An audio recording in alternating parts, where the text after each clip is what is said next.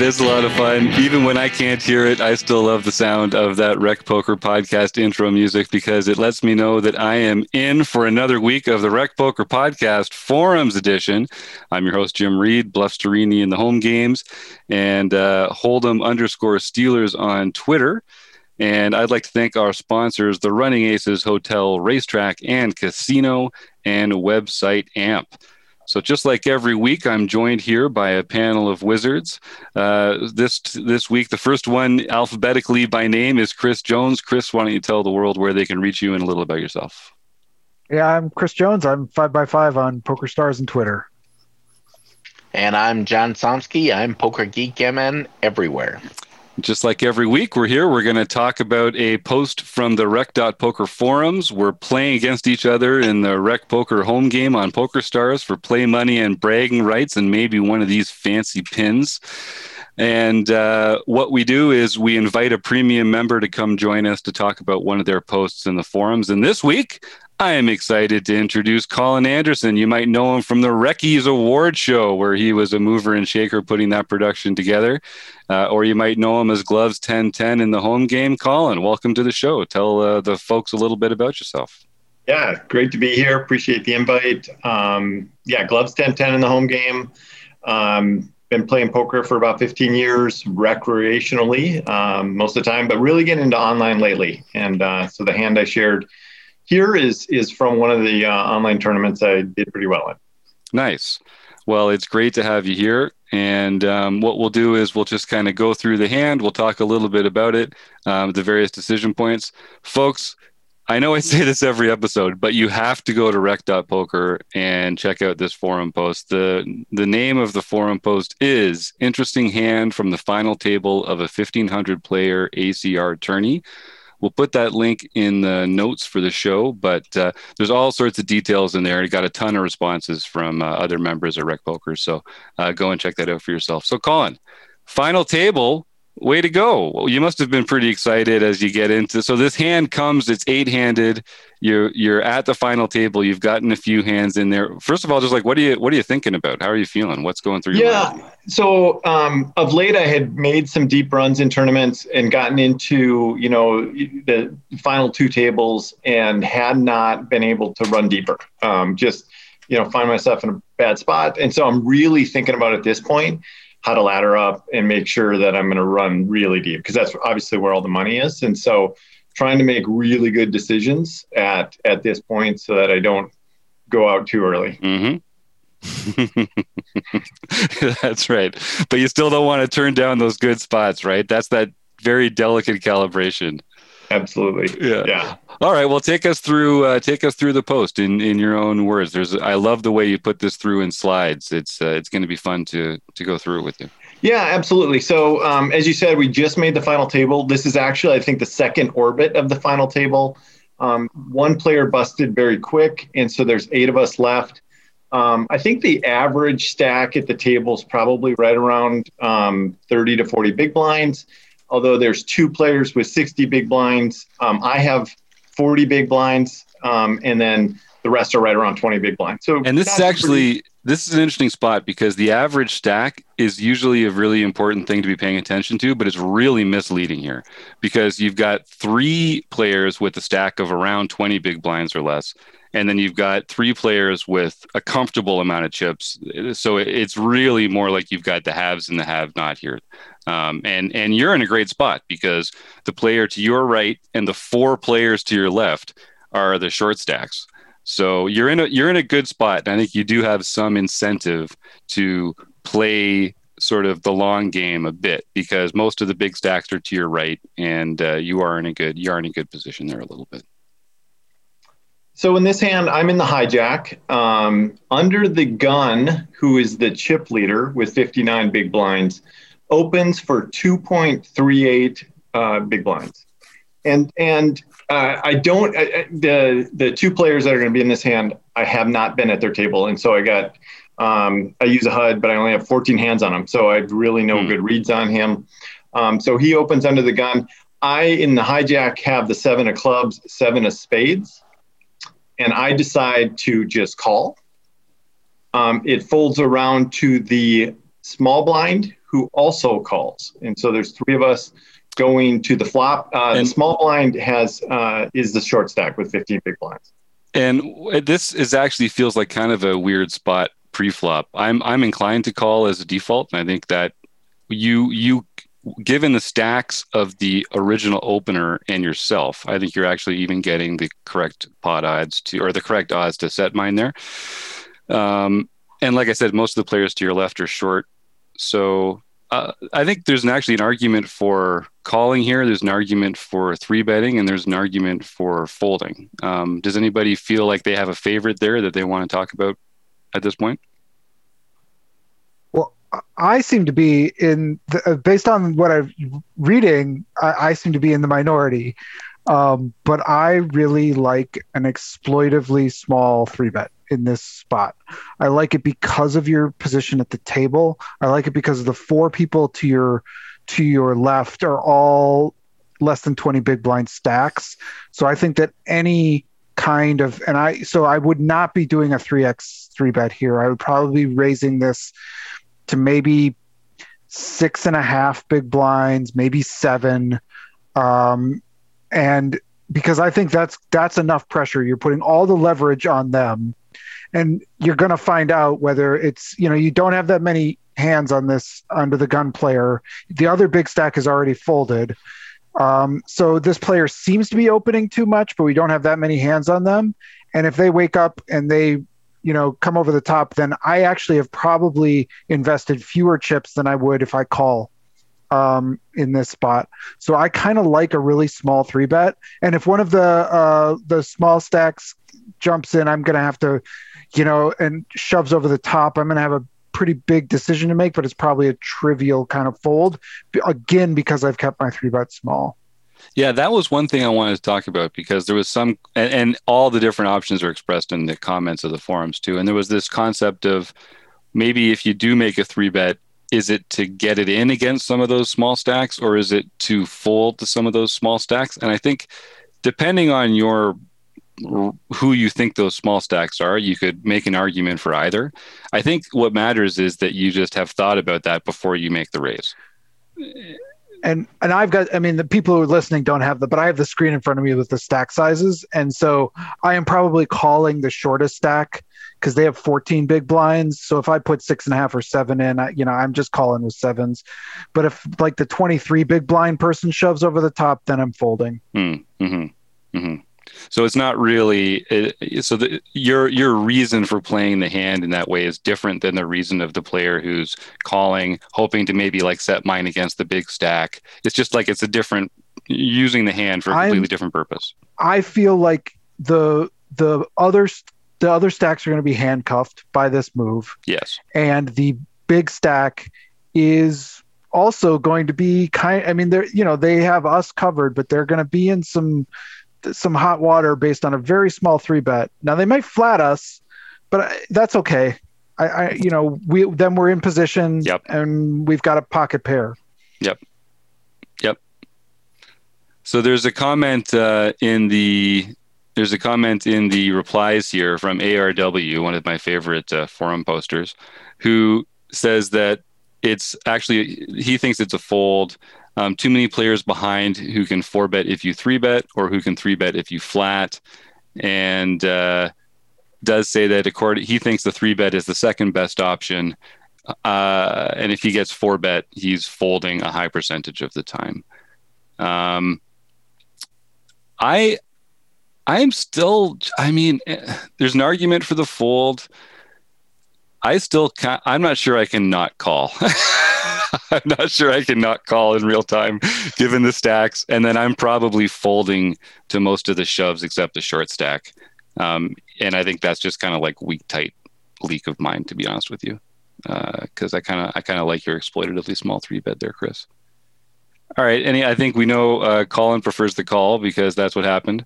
And yeah, I think the 3-bet's really interesting. It probably, as I look back on it, I think Chris is probably right. I had that mentality of I don't want to play a big pot against, especially the chip leader, and find myself in a position where I'm going out in 8th. So I was being careful against the chip leader fold. I can say call's probably the worst option, but it is what I did here. So well, and it does, it's not a kind of hand that gets favored by a lot of flops, right? Like suited connectors, you can play them on a lot of different flops. Pocket sevens, there's only so many flops that have a 7 in them. Those are the ones you're looking for. So I do kind of like, given that they're the other big stack and that you're at a pretty good place in the table. I don't know. People talk about calling actually being like a higher variance play, and I think we might get into that a little later in the hand. But it does feel you can feel like, well, I can just make a set and win a big pot, or I can get away from it. So I see that too. So yeah, I know I wouldn't have thought of the small 3-bet in game. It just would not have occurred to me. It's not a play that I have, but when Chris mentions it, I kind of like that idea. And particularly if one of the smallest stack does call, even if you have a marginal holding, you're getting the right price if everyone else folds and you have that extra dead money in there.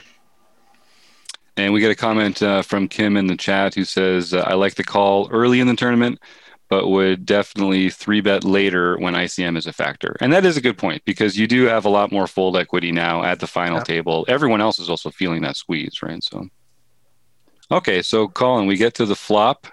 And we do get one of the good flops with a 7 in it. So the flop comes 7 of diamonds, jack of diamonds, 4 of clubs. So pretty wet, dynamic board texture that comes. But we are now sitting with a set of 7s. The chip leader the small blind checks, and then the original raiser, the chip leader, puts in about a third pot bet. So there's 9 big blinds in the pot. He bets about 3 1/4 big blinds, and it's back to us. Yeah, so it's a pretty conventional C-bet size, regardless of the texture of the board. So I think he's going to be doing that with a wide range.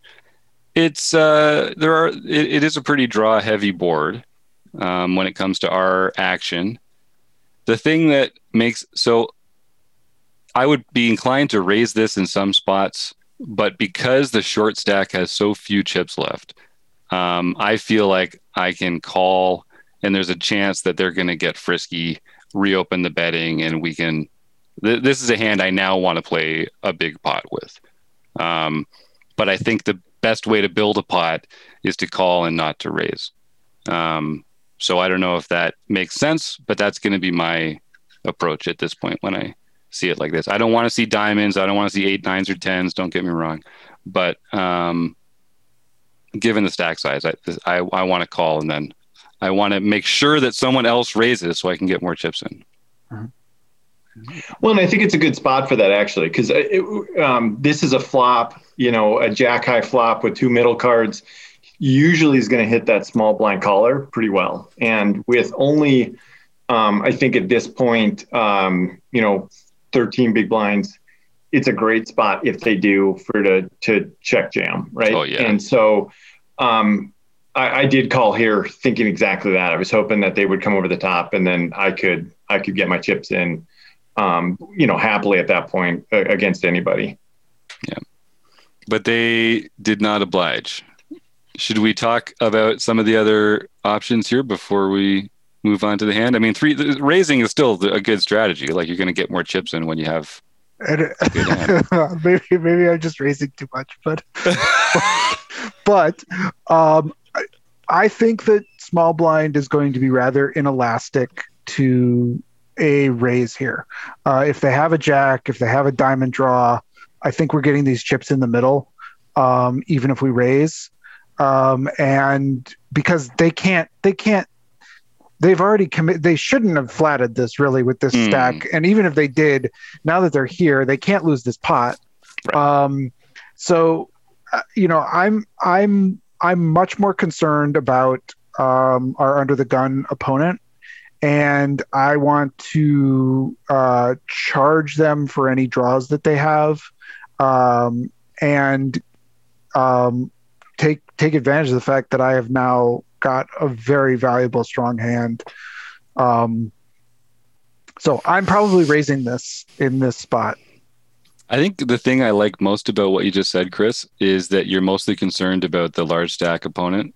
And I think the fact is, you're so smart, Chris. This is true because the small stack, if they have a hand that is going to get in or not, it's going to get in or not. They are inelastic to our sizing here.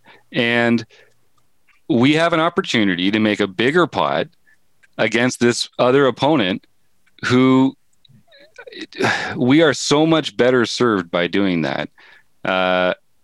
So let's just think about this for a second. Let's try and prove Chris wrong here. Yeah, please do, because my answer is just always let's raise. I don't know anything about that, Chris. To prove Chris wrong, we'd have to say that there was a particular class of hands that the big blind had here that they would not continue to a raise here, but they would continue to a call. So I guess we're taking some of the bluffs out of their range. Is that what they're saying? Like the bluffs that they feel like, okay, I really can't do it now because they're both interested in the hand. And I suppose they're going to have to fold pocket eights, pocket sixes, pocket nine, some of that kind of like middling garbage that they just are like, I don't know what to do, so I'm going to flat here. So those kinds of things are maybe folding. So we might be losing a little bit of value. They might call if we flat and they've got pocket eights or nines, they might be coming along as well. Maybe. Yeah, because you'd be raising it. They'd be effectively all in. We can quibble about the sizing, but they'd be effectively all in. Right. So it would be a call. Right. So maybe I'm losing that. We block all the sevens. Maybe they've got a seven. Yeah, but that's hard. You're right. Yeah, I mean, like I really, I think they're continuing with jacks and diamonds no matter what. And I think they're not continuing with much else.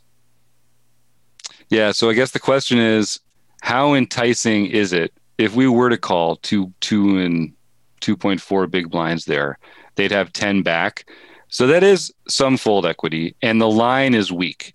The C-bet call line is weak there. So if I had a note on that player that they were prone to the bluff check raise, then I guess that might be the tiebreaker here. But in this spot, I think Chris has convinced me that what we really want to do is take a bunch of chips out of that under the gun range, or put them to a real difficult decision with the kind of hands that we don't want them to continue with, like strong draws, which are really all that we're afraid of right now. Chris, you've done it again. All right. Yeah, originally I was actually thinking just calling here. And I think if it were a two-player pot, that might be the better play. But because you have a short stack here, you can't rely on the under the gun raiser to actually be bluffing at it. I mean, this continuation bet may be a bluff, but they aren't going to continue to barrel as long as the big blind, or as long as the short stack is calling. So I kind of... It's really smart. It's not what I had thought of at first, but I'm coming around. I guess I just follow and do whatever you say, Chris. I mean, I will say most people have said in the chat and in the forums they think this is a flat call. And if I am not at a final table and there isn't this short stack here, I totally agree. Like if we're deep and we can play for stacks and stacks, or there's not ICM implications, I'm flat calling this every day. But I think in this spot, I like a raise. And I think the raise sizing should be in relation to the big stacks chip count. We should be calibrating it to the effect we wanted to have on the deep players chip stack. Mm-hmm. So it should have really nothing to do with the big blinds stack at this point, because their play is largely incidental to our strategy at this point. Mm-hmm. Very interesting. I think if you're going to take a raise here, I think the sizing, if you do a 3X, you're setting up a jam on the turn, right? Mm-hmm. I think it's your only play. Yep. So I think you'd size in a way that you're trying to keep your stack to pot ratio pretty close and just jamming. Yep, agreed. Unless a diamond comes or, something. Yeah, right. I think a diamond gets really dicey on this turn. Yeah. If we get called after raising, Yeah, and we get a diamond turn, then we're hoping to check to pair the river. Well, the one advantage you have too is the big blind. They could be having a straight draw here as well. Yeah. Whereas the under the gun razor doesn't. So getting it so that you can go beyond the small stack would still give you some, even if you lose to a straight, you could still win some money if the other player has, pocket queens or ace jack. I mean, really the only hand that the under the gun razor should have that you're losing to is pocket jacks. Mm-hmm. Yep. Right. Yep. Well, I think, again, my friend ARW says it perfectly. He goes through reasons to call or reasons to raise, and then he gets down to fold and says, don't fold. I agree with ARW. It is a 2-horse race at this point. Yeah. Now, normally, we're having such a good time with this. I feel like we should invite our friend Jonathan Little to just come say a few words before we get on to the turn. So, hey, Jonathan, do you mind joining us for a minute here? Have you ever wondered whether you should call a preflop raise or 3-bet instead? What do you do when you have a flush draw? Do you raise it or do you just call? What do you do with ace-king when you miss the flop? Are you tired of guessing about what the right play is with your particular hand? Well, my name is Jonathan Little, and I am a 2-time World Poker Tour champion and creator of PokerCoaching.com, where we offer over 1,000 interactive hand quizzes where you play a hand and then get real-time feedback from our world-class pros. Don't guess and don't stress. Just register for your free account at PokerCoaching.com/recpoker right now. Oh, all right. I think we did that one okay. All right, we're keeping that in. So we get to the turn, and I'll just refresh everyone's memory. So we called an early position raise with pocket sevens, and we got a third caller from the big blind. The flop was 7 of diamonds, jack of diamonds, 4 of clubs, and it went check, c-bet, call. The turn is the 8 of hearts. So the board is 7, jack, 4, 8, 2 diamonds. We've got 2 sevens. We're still feeling pretty good about our hand, I think. Colin, what happens next on this turn? Yeah, so now both of the small blind checks as well as the under the gun original razor checks, and so we're facing 2 checks to us, and our decision to bet, check, or obviously we're not folding. Yeah, yes, the exploitatively tight fold. No, I'm just convinced they have the straight. Yeah. Any thoughts right off the bat for? I mean, and I should point out the big blind player now has about a half a pot stack, so their play is again largely incidental here, given the strength of our hand. So the question is really, how do we feel about the under the gun razor's hand, and how can we get as many chips from them as possible? I think it's 8-handed. They're a big stack at the final table. So I'm not saying that they are not playing 9-10. I think they probably are playing 9-10. So I think 9-10 is in their range here, but it is just a small part of their range. And virtually, I mean, ditto for 5-6, to be honest, on that turn. But most of their range is behind you at this point, and still has some good equity, though, I might say. And I think the thing that I would take from this is that with almost all of their value that beats us, they're betting this turn. Yeah,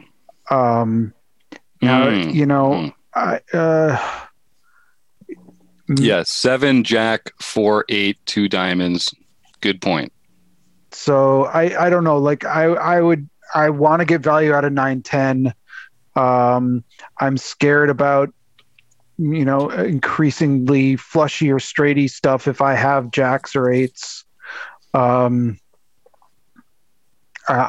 think I'm once I see them check to us, I'm really confident that we, there are a few players, in the field when you've got a big stack and you have a monster value hand, you just want to keep the pressure on. I can't imagine a world where we don't have the best hand right now. Yeah, and Kim makes a good point in the chat that they're probably also continuing with their higher equity bluffs in this spot because they do still have the initiative. They made the C bet and got called. They also should feel like they're basically up against one other player right now from a as the hand will develop point of view. So that's a good point. So I would expect them to double barrel a lot of diamonds, a lot of the straight combos that are either now a pair plus draw or a two pair, right? Mhm. Or they're, I mean, I guess there's some just straight draws left in there, but Right. If I'm villain in this spot, the only hand in the entire world, the only combo that I'm getting tricky with is 9-10 of diamonds specifically. But I think we can't be scared of one combo. Yeah, Like we that- can be as scared as we want, but we can't tailor our play to it. Right. Yeah. And so for that reason, I'm betting. Yep. I'm betting too, and I think I'm probably betting pretty big in a vacuum here. I think yeah, I do. I think I'm betting something like 3/4 pot, something like that. I mean, let's just look at the stacks a little bit here, I guess. So there's That's 19 make it in the middle, right? Yeah, 19 in the middle, and I've got 33, and I'm the effective stack. Yeah, the under the gun has 52. The small blind has 9 or 8. It's pretty small, and then the hero here has roughly 33 big blinds. Mm-hmm. Yeah, so it's true. It's true. Really, any bet that we make is going to make our river action kind of immaterial. Like we're going to have such a small stack left at the river. Any big bet is almost functionally similar. Should we be shoving? I don't like that we eliminate, I don't like what it does to our opponent's range when they continue. Maybe So we what should is- be making a smaller bet exploitatively. If you shove, are you going to get anyone? I mean, do you get the flush draw to Right. fold? Right. I mean, that'd be the only positive outcome I can think of. I mean, or they call you with the worst hand. That's obviously a positive outcome as well. But it doesn't seem like, unless they're sitting on the flush, the nut flush draw with maybe like the ace 8 of diamonds, which is unlikely for the under the gun player to have. But if they happen to have that, I could see them sticking around. But yeah, a call might just be the best way to get more value. If we had like another 50 big blinds behind us, then I like a big bet here, and we can leverage more on the river when it goes our way, or even, well, probably only when it goes our way, given the run out so far. But the fact that any big bet here leaves us no bet on the river. Do you guys have a position on that? Like, if it was a bluff, you would just shove it, right? Given that that's the case, you wouldn't make a pot size bet now and save yourself a quarter pot bet on the river with the bluff. So you would just overbet, shove your bluffs. So then shouldn't we be overbet shoving some value hands like this as well? Or should we just not have a balanced overbet shoving range? Poker's hard. Yeah, go I ahead. didn't think. I was going to say I didn't think about it at the time, but I think it is either. I was thinking that so I bet a third pot, and I think I was thinking that as I reviewed this, it was probably a mistake in betting too small. But I think as we've talked about it here, if you bet 2/3 pot, you just don't have a lot left. I guess you can make an argument for it, but I think it is. I'm warming up to the either shove or a small bet, right? Exploitative small bet, trying to get them to bring along those hands that you beat, which is most of the ranges we've said. The one thing that's nice about the small bet is if it's small enough, the big blind player can actually reopen the betting with a overshove because they've still got 9 big blinds or something like that. So if you make it, so this is some weird math here. You would never advocate for making like a 4 big blind bet into a pot of 18 big blinds with middle set on a 7-8 jack 10, but given that the difference between 4 and 7 doesn't really make any difference to the total chip stack, but it allows that big blind player to reopen the betting. There's an argument for doing it even a little smaller to make it look bluffier and let them reopen the betting when they shove. But I think you've actually, this hand, Colin, you picked such a good hand. You've turned me backwards to frontwards on both of the streets we've examined so far. Now I kind of like that exploitative small bet. And again, the problem is on the last street, we made an exploitatively small bet because we wanted to get raised and we didn't. So we can't think, these are the kind of players that like to make raises over exploitably small bets. Like that's a bad assumption that we would be making in this point. But it's still possible, All right. So we end up making the third pot bet, which is 6 or 7 big blinds or something like that. Yeah, Kim says, tough hand, still don't like the small bet with all the draws. Yeah, there's something about it that just feels icky to me too, Kim. I don't know what it is. Maybe we'll have to put this through the solver in one of our study groups on Saturday or something and figure this out. Yeah, Chris, I will say, if we had done an earlier street action where we raised, we would be in a spot here where it would be a much easier it's true. Decision. Yeah. We would just be shoving. Mm-hmm. And it's one of those cards that I think it goes to show how smart that would be, because I think I would still happily shove here on this 8, even though it brings in 2 different straights. And if it was the 8, 9, or 10 of diamonds, that would be a tougher decision. Yeah. But I'm probably, I really like that. I think that's right. And it goes to show how important pot geometry is and how the sizing on earlier streets really shapes the hand, not just the size of future hand bets, but the actual action. So that's very interesting. All right. So I agree. As it is, what happens here, Colin? Yeah, you bet a third of the pot and the blind player folds, right? And they folded. Called. Yep. Yeah, they folded there with an 8 big blind stack. And then the under the gun just calls. And so we have going to the river a pot of 32 big blinds. The under the gun has 46 big blinds, and we have 26 big blinds. So just under the pot. And the river card is the 10 of hearts. So now we have a 7 of diamonds, jack of diamonds, 4 of clubs, 8 of hearts, 10 of hearts. Not exactly what we were looking for. There's a 4-card straight on the board now, and the under the gun open jams. Of course he does. Of course he does. Oh boy! So, and what is your? Let's just review the action in the hand so far, so that people can think about the lines that players have taken. So, it went open raise, call. On the flop, it went c-bet, call. On the turn, it went the c-better checked, we bet, and they called, and now they're leading, shoving into us when the 4-card straight comes there. So that c-bet could be all sorts of stuff. That c-bet range contains all sorts of stuff.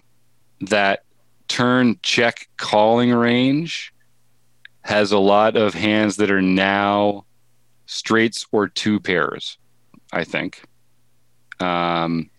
So it would be nice if we beat both of those hands. That would be very convenient. Unfortunately, we only beat the 2 pairs and we lose to the straights. So that's unfortunate. And then the lead here, can we eliminate any of those hands from their lead jam on the river? Is there anything that you're thinking like, oh, well, they would never do that? Like, I like Chris's point about how a lot of these strong hands would have bet the turn and not check called. I know in this situation, if I had the straight as the villain, I am always jamming it because I want it to look like a missed flush draw. Mm-hmm. Yep. And right now, looks a lot like pocket nines to me. Because pocket nines are, of all the hands that make a straight, that's the most likely one that the under the gun player is likely to hold. Or diamonds with a 9. They have 2 diamonds with a 9. 8, 9, 9, 10, queen 9, king 9, ace 9, any of those I think are. Yeah, it's just tough to tell. I mean, a lot of under the gun players won't open those hands. Yeah. Although he is the chip leader, which is going to make him Yep. I think they're going to open be a little wider too. Yeah. And what are people? So you're facing this jam. It's for your tournament life. It's the final table. You've gotten a set that's gotten less exciting on every street. What are you thinking, Chris? Well, so one of the benefits. So this is where you're looking to tell me why I was wrong. One of the benefits of some of the smaller bets that we've made in this hand, rather than raising this, is that we can still fold this and still have the third largest chip stack at the table. So, I mean, I think I'm, Villain's probably doing this with their diamonds that don't contain a 9. And there are a lot of bluffs on this board, but with ICM and with our ability to fold this and still, I think we're facing a 9 so often that this is a tight ICM fold for me. And I think the problem is that not a lot of their 2-pair combos are shoving here. Those are the hands in that range that we said we beat, and they're just not playing it this way. They'd rather check call or make a small bet, get called by a worse 2-pair or something like that. But, our range isn't devoid of 9s. And there's just a lot of ways 2-pair does not want to get into a huge pot here. So it feels to me like that leading range is probably, if it's balanced, it's going to be balanced with more like bluff airballs and actual diamond misdraws and that kind of stuff. So the value part of his range that we beat, I don't think takes this line often. So that stinks. I don't know. Do you guys actually fold in game, given all this? I'm not sure I'm good enough to fold there. Yeah, but right. I tend to think that Chris has the right move. I just don't know that I can pull that off. We got some comments here in the forum originally. Taylor Moss has put in several excellent comments. And at the end here, he agrees with Chris, smart guy. It says, my first reaction is call, but everything when you think about it ends up leaning towards a fold. Gross spot. And Kim in the chat says, I agree. This looks like a 9, maybe a call earlier in the tournament, but now with ICM factor in play, it's a fold. Jamel, another great forum poster, says, as played, I think hands we beat may bet smaller for value. So this has to be a straight or a bluff. I agree, Jamel. And given ICM, I think I fold and have trouble sleeping that night. Unless you come back and win the tournament. Yeah, that's right. Which you can still do with 17 big blinds. Yeah, exactly, Chris. And I think, it is worth saying that even if you fold and action continues, the dynamic at the table hasn't changed that much. The chip leader just has a bunch of your chips now. You're not the short stack. You're in that tier of short stacks, but it's not like you're desperate. And still, all the money's to your right. So it's not that bad. Yeah, and one player is now really weakened. Yeah, the small blind that was in this hand with us, and we're still of the middling stacks. We're the biggest. So we're in a good position still. Yep. Even if we fold this. It's true. I'd like to think I would fold this. I somehow I think I would like project some BS fancy play syndrome on this player and then like decide that they were just doing this to get me off. But yeah, I think now that we've talked about it, I think it just has to be a fold given all the circumstances. You can still find so many good spots later in the tournament. It sounds weird, but I don't know. And listen, sometimes it's a bad fold. Sometimes it's a bad fold, and you shouldn't feel bad about that because it's the right decision in the long run. And sometimes you call here and they have what? Ace 10 of diamonds. Such as like what? I don't know. But whatever, there's 2 diamonds probably. Yeah. And then, you learn a bad lesson, and that's life poker. Colin, what were you thinking when you saw this overbet shove coming to you? Yeah, I mean, I figured it's either a 9 in their hand or it's missed diamonds is what I thought. Yeah. It just felt like it was one of those 2 hands. Really tough spot. Mm-hmm. So what did you do? Yeah. So I let my time bank run for a long time thinking about it, and I am also not good enough to fold here, I guess. So, I ended up calling, and John the Master pinned this hand a couple of streets ago, I think. He had the ace 8 of diamonds. Wow. Whoa. Well, hey, holy nice call. cow. What do you mean you're not good enough? You're better than anyone else. You made the call then. Yeah. Yeah, so it worked out well. I think it is probably a fold, but I just could not. I hovered over the fold button for a long time, and then moved it over and hit the call. So, awesome. despite wanting to run deeper in these tournaments, and not go out in early in the final table, I felt like I just had too much of this to hold it. So it worked out well. Yeah. So I knocked him down and ended up winning this tournament, being the big chip stack at this point, and nice. with a bunch of small stacks around me.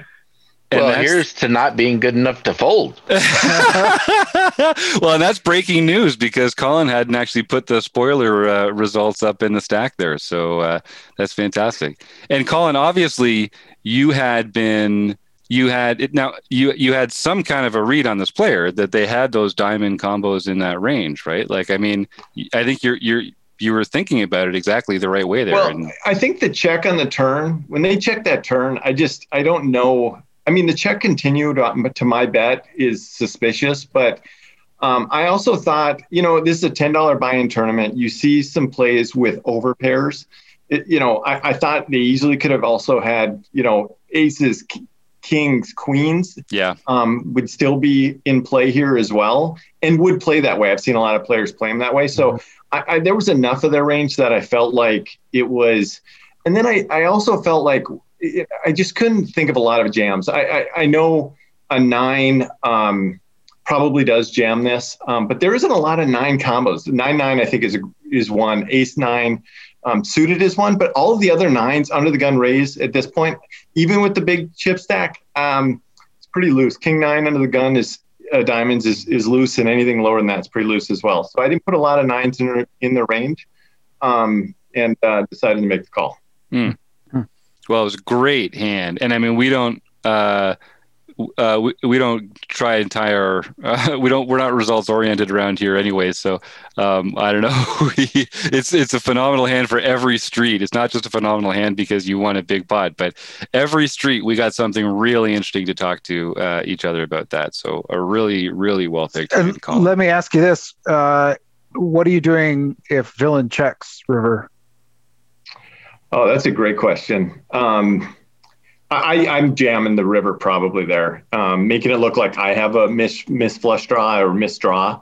I'm feeling really good that I'm ahead if they're checking. And I would, I think the only thing that calls me, I think you can get a lot of 2-pair hands to call. I think you're right. On the river, and some over pairs to call on the river. I think I'm jamming always on that river. I think that's too for sure. That's the difference for me is I think you can get some 2-pair hands to check call there that don't jam. And so I do like that. I think that gets a lot of your money in against those 2-pair combos that don't see it the other way. All right. Well, this was a real treat. I would like to thank Colin Anderson, Chris Jones, John Somsky, our sponsors, the Running Aces, Hotel, Racetrack, and Casino, and Website Amp. Thanks, everybody, and we will see you next week.